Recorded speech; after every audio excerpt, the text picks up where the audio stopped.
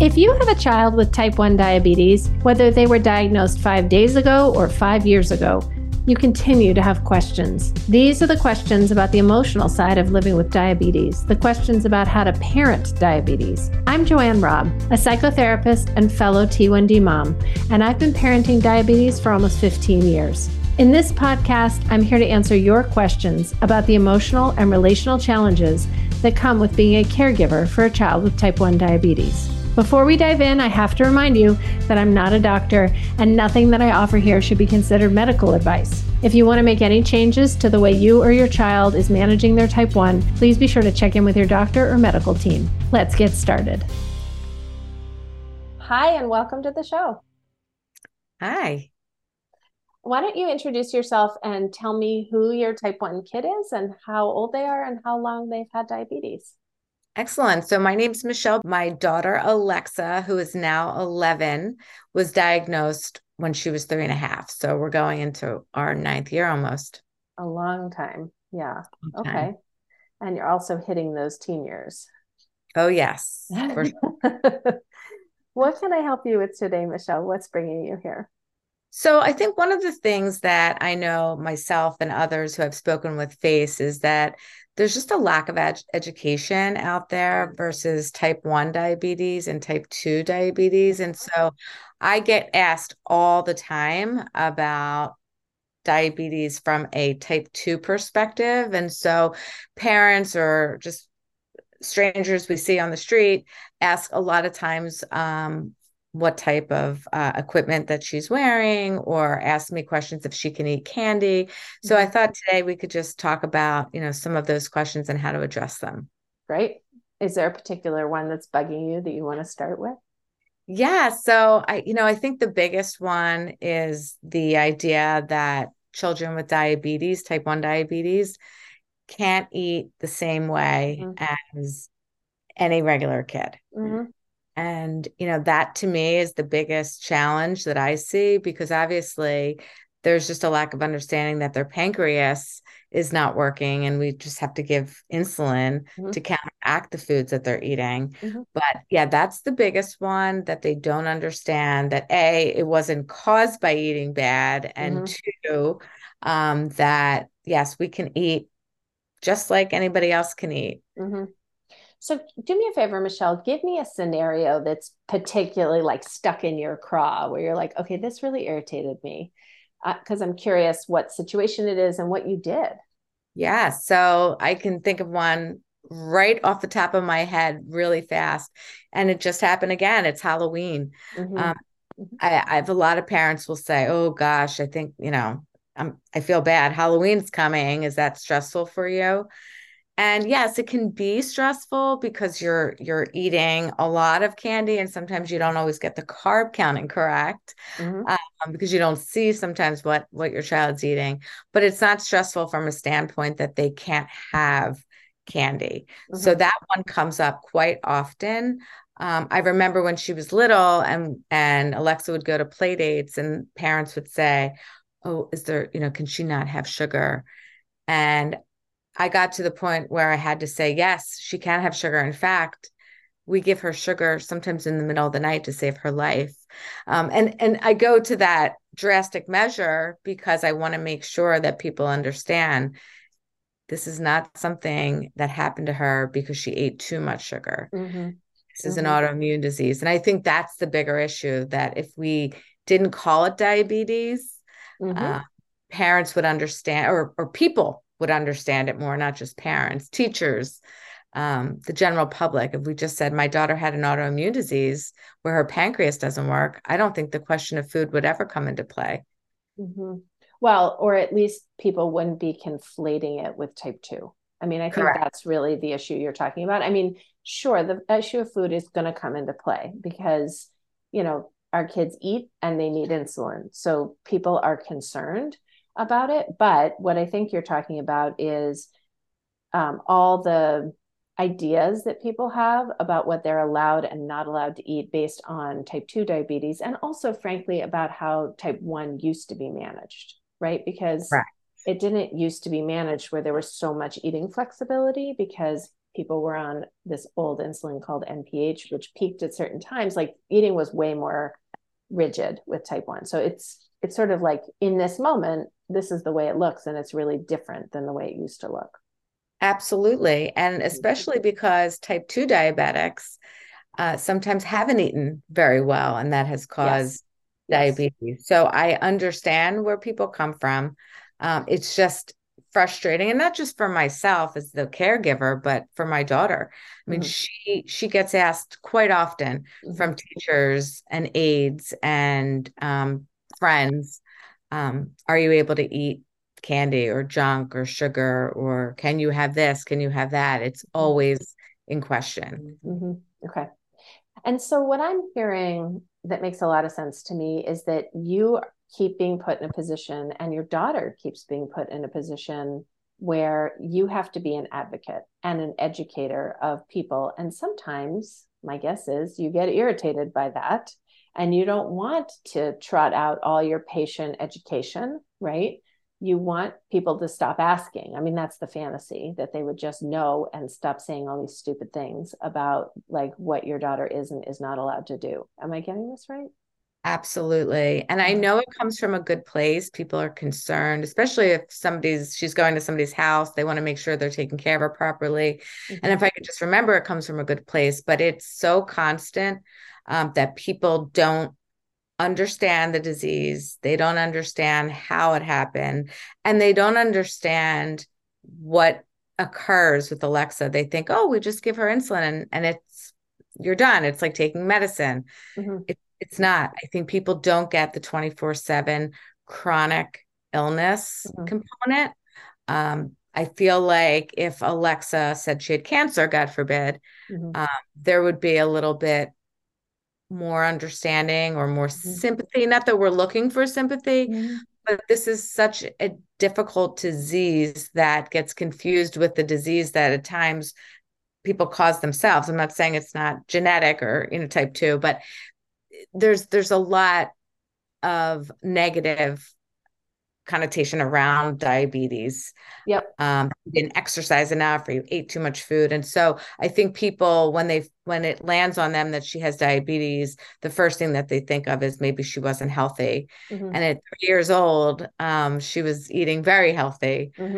Still is. I mean, we try to keep a healthy household just like everybody. But yes, it is a constant conversation that my daughter doesn't want to always give, and she's frustrated. I'll do whatever she needs to keep her okay mentally and emotionally, but she is asked all the time, what can she eat? What are her devices? People see, and thankfully she wears them, and she's okay with wearing her life-saving devices. But we've been asked, is her Dexcom, is that a tracker for me to find out where she is? I've been asked. Yeah, that was a good one. I said, yes, at 3 years old, I've put a medical device on her, or a device on her to track her. We've been asked, oh my gosh, so much. Getting back to, I'm sorry, not to jump around, but getting back to what I was just saying about the education, she has to tell everybody what her devices are. Yes, she can eat. No, it wasn't caused by diet and exercise. Like, there's just several layers to what people see and wonder about. But truly, what they don't see is even more frustrating. When there's flu season going around, we know that, type 1 diabetics get more, their sickness is much more involved, if you will, than, let's just say, the general population. When there's a stomach virus around, my insides are cringing because we know that can be very serious and could potentially wind up in the hospital. I think that the level of anxiety over a low blood sugar and a high blood sugar for a parent, for a child to deal with constantly is exhausting. People don't always see the Yeah. background, as no one would unless you're dealing with it. Yeah. So I think that we spend a lot of time just trying to educate people. That's exhausting, to try to make people understand what her disease is, how to care for her. I know a lot of people that, and I understand, that don't really want to have her over for a sleepover because it's a lot. Mm-hmm. Which, I totally get. It's, taking care of somebody and keeping them alive and acting as their pancreas is, it's a big responsibility. Mm-hmm. So, Michelle, sadly, I don't think there's magic answers here, right? I think what you're describing is, so you're, what is it, 9 years into this? Is that what you had said? Yes. Yeah. So you're settling into a place where you know how to manage it day to day. And what you're grappling with now, I almost feel like this is a developmental curve as a parent of a type 1 kid, right? Is like that there's a way that people are never going to understand. And there's a way that this is going to continue to be lonely, right? Because Mhm. people, I mean, I remember a parent saying to me, "Oh, you're still dealing with that diabetes?" And I'm like, Yes. "Yeah, I still am actually." Yes. Um, and sometimes I have the bandwidth to explain things, and sometimes I don't. Sometimes people have said things to me where I literally, this is not something I'm particularly proud of, but there are people who've said things to me where I'm like, I'm never talking to that person again. Right. Right? Like the level of lack of empathy and lack of compassion was so high that I'm like, nope, not you. Like, I'll be nice, but I don't want you in my life. Yeah. So, right. But that's at me at my worst and me at my best, or me at my strongest and sturdiest. Maybe it's not best, is saying, like, let me explain this to you actually. Right. And there's a whole range in between. So, unfortunately, as Alexa gets older, people are going to level the questions more at her. And so it's good to have quick answers to some of these things, right? Like, this is technology for my type 1 diabetes is enough, right? Mhm. Or, of course, all type 1s can eat anything they want. We just cover with insulin, enough, right? And Mhm. then you're off. But the idea that you're talking about, Michelle, that's so poignant, which is, um, nobody sees. That's true. Nobody sees. And people have to be really in close or have a child who also has type 1 to really understand what it is you're going through, right? And that's true for Absolutely. Alexa too, right? Nobody knows. Nobody knows. And it's really painful for her and for you. That's painful. And stressful.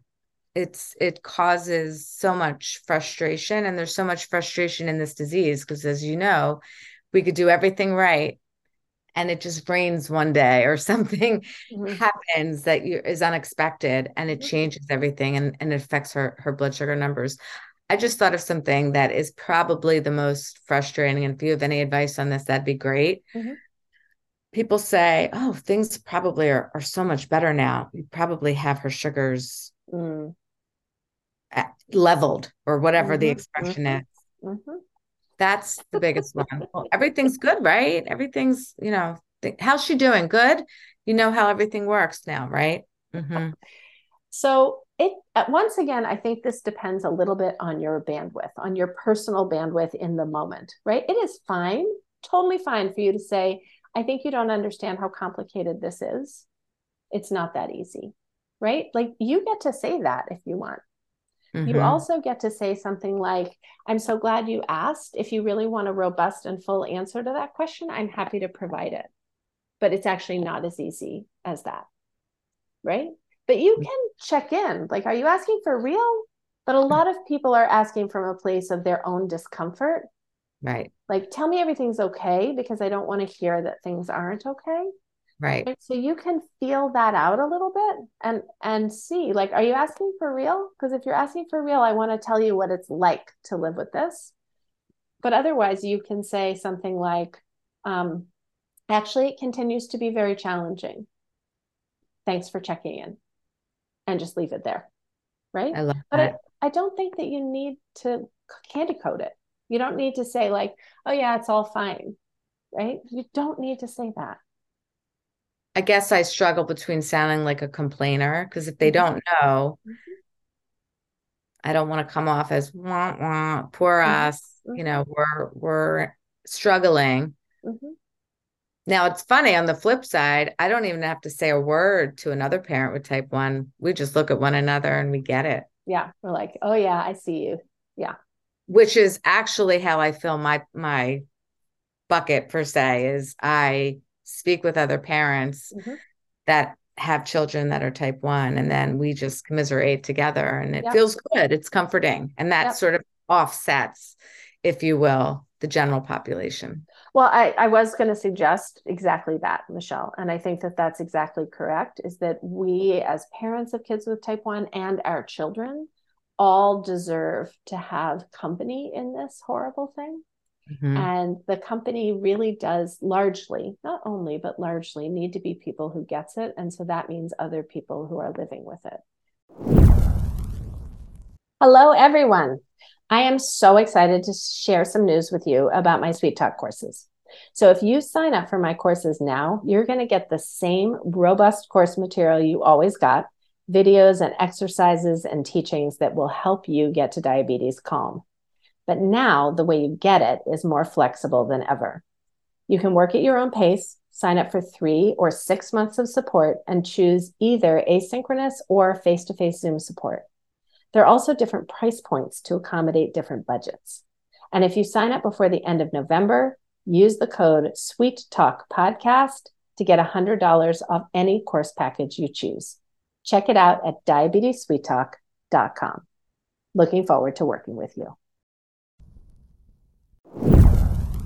And this is why I think camp can be so powerful. Like a lot of people will say, well, I don't want diabetes to be the only thing. Okay, I get that. Sure. Neither do I for you, right? But we still deserve company, because it can be so isolating and so lonely. And I will say that I think company can be grandparents. Like if they're willing to take the deep dive and understand, company can be a best friend who really can like listen and understand and learn what it is that you're going through. But largely it's going to be other people in the type 1 community who you're going to like turn your CGM readout to them and say, look at this day. And they're going to be like, oh, I'm so sorry. And they just get it, right? They get it. Yeah. So I have another question then, because what you're suggesting is so comforting and really hits home, and definitely I will utilize those strategies. How do I deal with trying to teach Alexa coping skills? Because she just at 11 and at every age, she didn't know. And I have her, in therapy, but her frustration turns into hating diabetes. And, if there's any way that we can sort of talk on her level to make her feel better, that would be super helpful. So I think there are a few things here. One is just the validation of course, she hates diabetes, and that makes sense that she hates diabetes. And why wouldn't she hate diabetes, right? So I think we as parents hear, I hate diabetes, as some kind of exit plan. Like this kid is going to stop taking care of themselves and they're going to not do the thing. That could happen, right? But we really need to hear it just for what it is, which is, I hate diabetes. It's miserable to do this. And we need to say, yeah, it is miserable to do this. I'm so sorry you have this, right? Full stop. Like we don't need to have our anxiety get into the mix. Like she deserves to hate it. Why wouldn't she hate it? I hate it. Don't you hate it? Like we all hate it. It's terrible. It's miserable. So that's the first thing. The second thing is I would brainstorm with her. Right? There are no magic things to say. And I think that it depends on the circumstance. And again, how much bandwidth she has for tolerating the, frankly, ignorance and sometimes unkindness. It depends, right? That can come towards you. Hopefully just ignorance and not unkindness. Unkindness, I think, especially at 11, is not a child-to-child issue. That's a parent-to-school, parent-to-parent issue, right? Like if there's a level of unkindness that's happening at school at 11, she is too young to manage that on her own. And the school has a responsibility truly to create a community that feels safe and inclusive for everyone. And so that's something that I would be talking to the teacher or the principal and saying, hey, we need some education on kindness and tolerance and difference, right? It doesn't even need to be specifically about diabetes. It can just be people struggle with different things. These are the kinds of things people struggle with. Here's how we talk about people and to people and are kind to people. Like we're creating a community.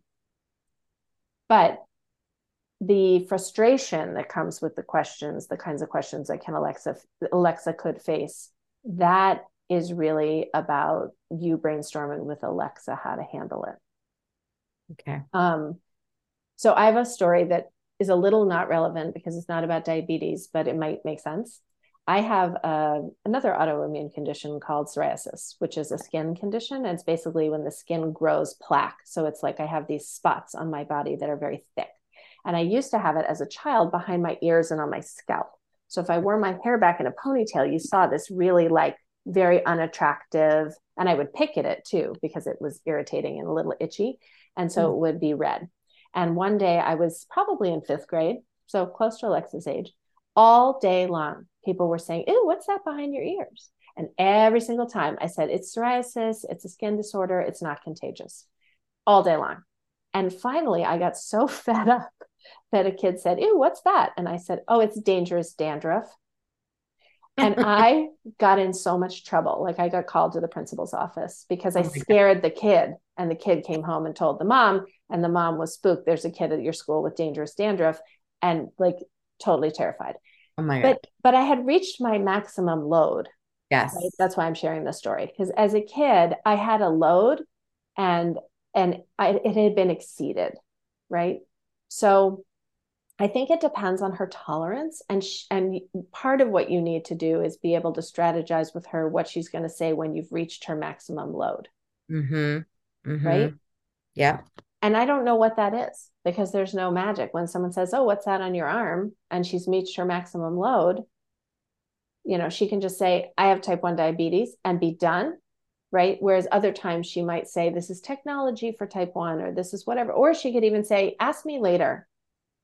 Or it's my really cool. I mean, another strategy is to come up with the absolutely ridiculous thing. Like, this is my cool, super cool technology that allows me to, I don't know, spaceport someplace. I mean, you get to say whatever you want, right? Right. So I don't know how helpful that is because I think it's so variable depending on the circumstance and the kid's load. Yeah, no, I totally hear what you're saying, and it is helpful. And I think that she's done a lot of those examples. She's probably at the point now where she just ignores people. Yeah, that's fine. And I was going to say that might be a coping skill as well. What I've told her and shared with her is that sometimes ignoring people will just come back and ask the same question. She's now in middle school. This is her first year in middle school.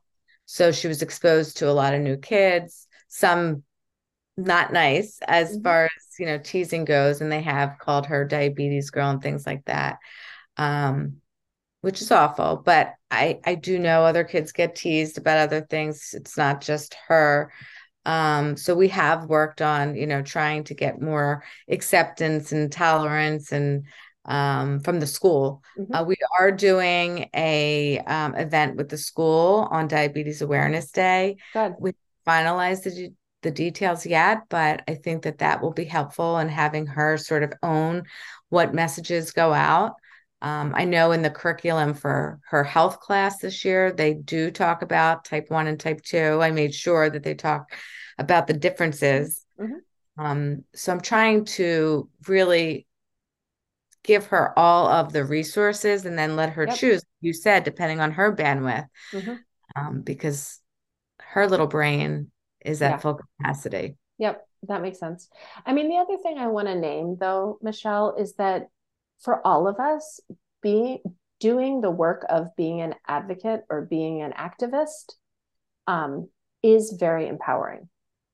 So if she has the bandwidth to be somebody who like stands up at World Diabetes Day and says, this is what this is what it means, this is my cool technology that I get to wear, here's a glucose tablet for everyone in the class so that you all get to taste what it's like when I have a low blood sugar.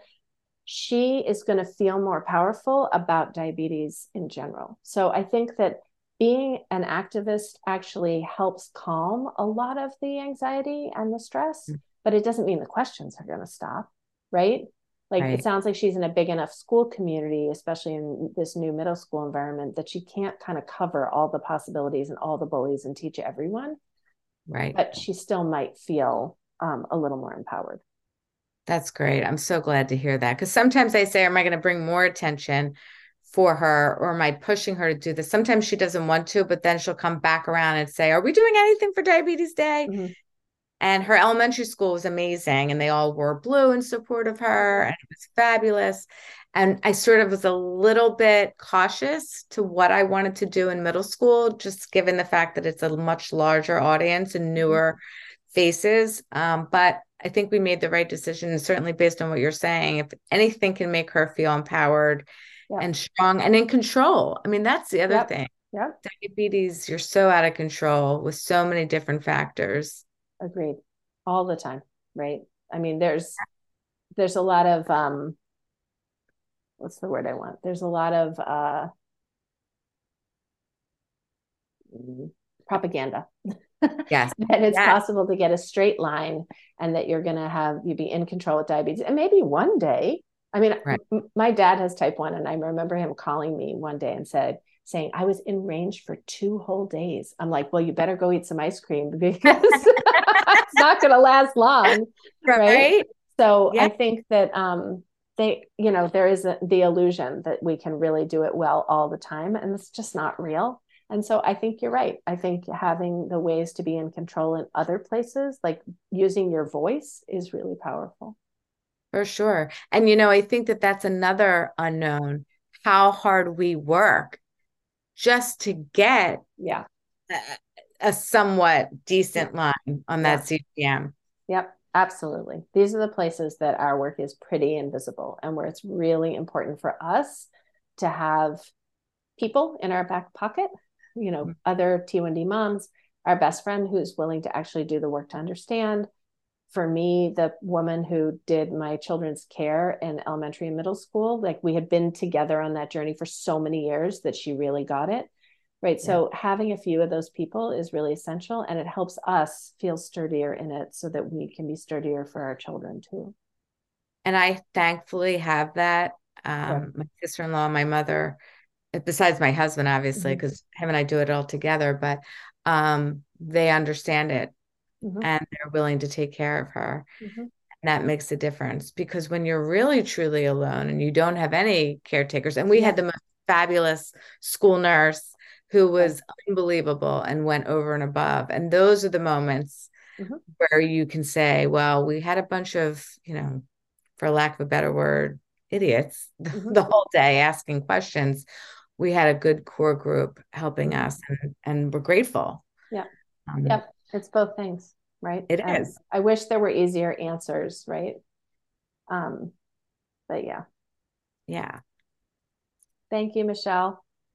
Thank you. You're wonderful. I enjoy your podcast so much. Thank you. Super helpful. Thank you so much. Thanks for coming on the show. And always, you can email and let me know how things go. I always appreciate hearing that. Excellent. Thank you so much.